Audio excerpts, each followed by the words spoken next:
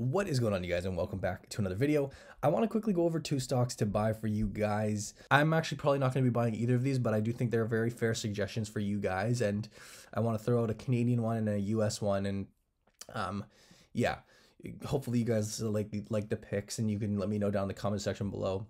Let's get started with stock number one. I hope you guys enjoy. It's the company Emera, ticker EMA.TO, and as we can see from this chart, a very slow and steady grower. This is, of course, a utility play. We'll take a look in a moment. I've actually opted for Fortis over Emera, and you'll see why in this video. But I do think Emera is a very fair choice, maybe to complement up. Maybe if you don't like Fortis or a stock that I've been buying, maybe this is a good suggestion. I say that because the stock has sold off as of recent. It has picked up actually, down about 13% off highs. But these utility stocks are ones that I think are so good to monitor and have on the watch list, where because of how steady the nature of the business is, they tend to just truck up along, up and to the right. And then you do have these periods where it offers a bit of more value when you buy. You see the yields creep up. Emera is a stock that is currently yielding 5%. And when I see a stock like this ping above 5%, that's in my radar for me to start looking at it again. Like, hey, that is a very, very attractive starting yield. We're actually going to look at the safety of this dividend, because this is where I have a slight concern. Nevertheless, I still think it's worth a look. If you guys are not familiar with Emera, this is just a big utility play, and they're here in Canada as well, in the States. But they basically provide like electrical utilities, gas utilities, again, to a lot of places in the world, but particularly Florida. You'll see actually Florida is the biggest portion of their business. I believe they call it Florida Electric or Florida. Tampa Electric is what their brand they operate under. They also serve Atlantic Canada. These would be their two biggest demographics, but they're essentially getting utilities across North America for the most part. Again, I like to just think of this as your typical utility play, but one that does get a little undercovered relative to maybe a Fortis, just because that's kind of the name you think about. Nevertheless, I'm jumping over to Simply Wall Street here, which, again, I find is a somewhat valuable resource when doing your research. You get this little snowflake chart, which kind of shows you where they excel and where they don't. They have a very strong past. They have a very nice dividend, offering what they believe to be a value with the stock dropping off. Here are some of the pros you could argue. So they're trading at below their fair value estimate. They're expected to grow their earnings by 10%. Earnings grew by 71% over the past year, but there are some trading at, I skipped over that, trading at good value compared to their peers in the industry. I think actually, the entire industry is trading at a good value. Again, Fortis is a stock that I've been buying, FYI. Move that over here. Fortis as well, we've seen pretty much come down. They're all following a very similar pattern, the entire utility industry. I think what happens there, FYI, guys, is, these stocks tend to be this is just tangent, but these stocks tend to be, a lot of people will seek these for yield, right? They'll seek these as a supplementation or an alternative for yield, really, at the end of the day. And now that we see these interest rates keep climbing, Bank of Canada announced another hike, I think it was yesterday or 2 days ago. Well, there are essentially some risk-free or safer investment vehicles out there, whether it be a GIC or whether it be a treasury, that are now offering attractive yields. And as those climb up, these do tend to get hit. They kind of move opposite of each other, right? If you can go get a safe, 4% yield on a bond, less of an attractiveness for a stock like this, which does carry a risk premium. There is risk when investing in equities versus, of course, bonds. So if you can get a comparable yield now that they're a little bit higher, well, these do become less attractive. And I think that's one of the reasons why these stocks have sold off. Emera in particular, why I think this stock isn't quite as exciting to me as Fortis. I was taking a look into this, as I don't own Emera, just FYI. It's just been one that's on my radar, and I've chosen other companies in the space. But a couple of things that really jumped out to me that really worried me about a company like this. For me, for one, this is their most recent earnings report. I look at this long-term debt, and we see $15 billion, okay? $14 billion in the previous year. This has increased to $15 billion. They do take on a lot of debt to finance the operation, really, at the end of the day. And in order to deliver these utilities, it's a very, very costly business. Yahoo Finance is a good way of kind of looking at this. If you don't like looking through the actual recent reports, FYI, on Yahoo Finance, you can just type in Emera, go to the financials, and you can toggle between these different ones. But these do just jump out at me. When I see the debt numbers at 14 billion and again climbing, it is quite costly.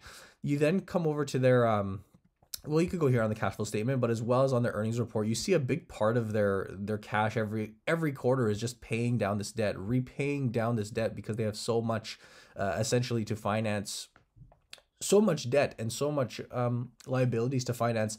A lot of their cash flow goes towards this. In fact, one of the kind of scarier things is this company actually posted a negative free cash flow per share over the past little while. You see the free cash flow coming in here, negative per share, -4, versus they pay out $2.58 per share in dividends. It's not crazy secure, I would say. And with that big debt looming and that big debt overhanging, again, that's not necessarily a reason why I wouldn't invest in the stock. It's just something to consider, that there is a big liability in that sense, and money has to go there. That said, do I think that this stock is going to cut their dividend? I don't think it's the safest dividend out there. I also don't expect them to cut it tomorrow. I guess only time will tell. But for me personally, I've opted for Fortis, but I do think Emera is still a stock that does look attractive at these levels now that it has sold off.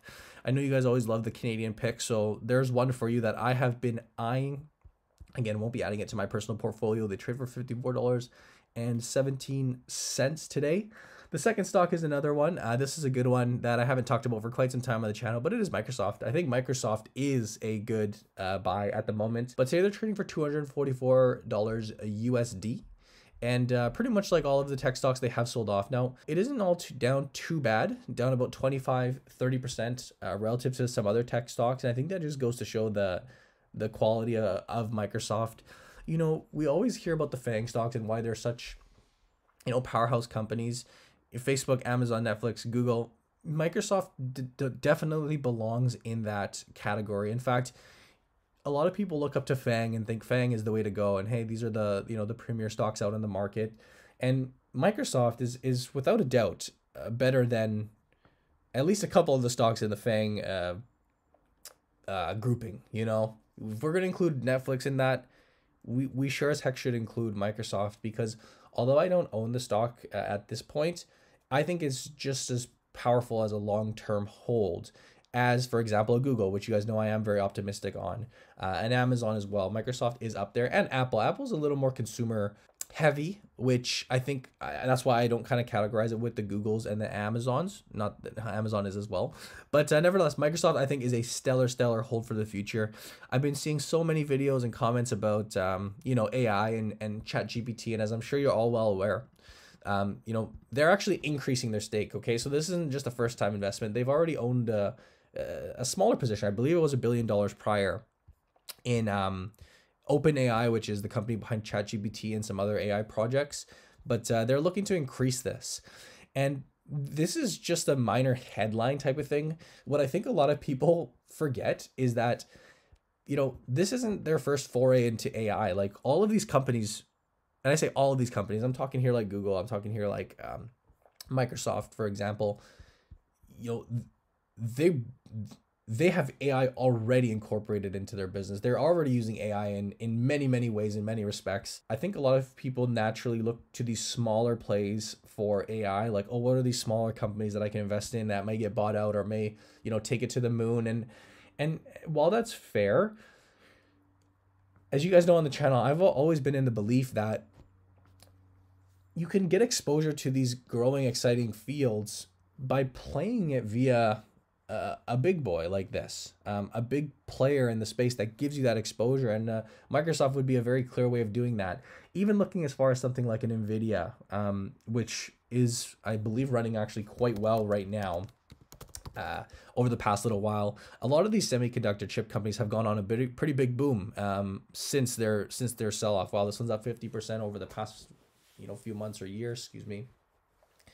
And this is what I mean by playing more or less the bigger companies. This is more niche, but the bigger companies all have their exposure to AI, and I've done this many ways, whether it's in EVs or whether it's in whatever the case is.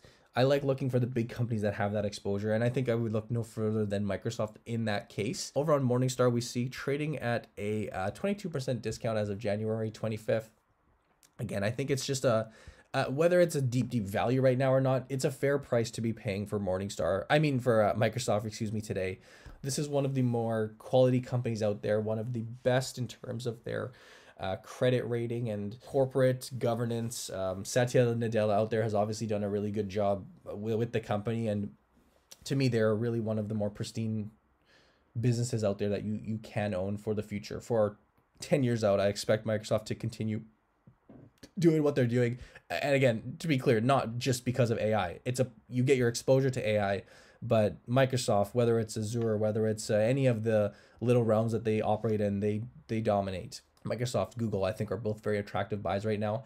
But yeah, I just wanted to throw that out there for you guys. These are kind of a couple stocks that I'm personally looking at. I know this one wasn't a crazy in-depth review for you guys, but more or less just sharing what I'm looking at. If you were in the market for making some purchases, I do like these two stocks. Microsoft a little bit more, but I did throw in Emera as a Canadian alternative to a Fortis, which again, you guys know I have been buying. And if it were me, I'd be loading up on Fortis stock, which again, I already have. Actually, timed this one pretty darn well. I believe, I forget the exact date I bought, but I was buying kind of on this downtrend, and it started to pick up again. That's all short term. That doesn't really matter.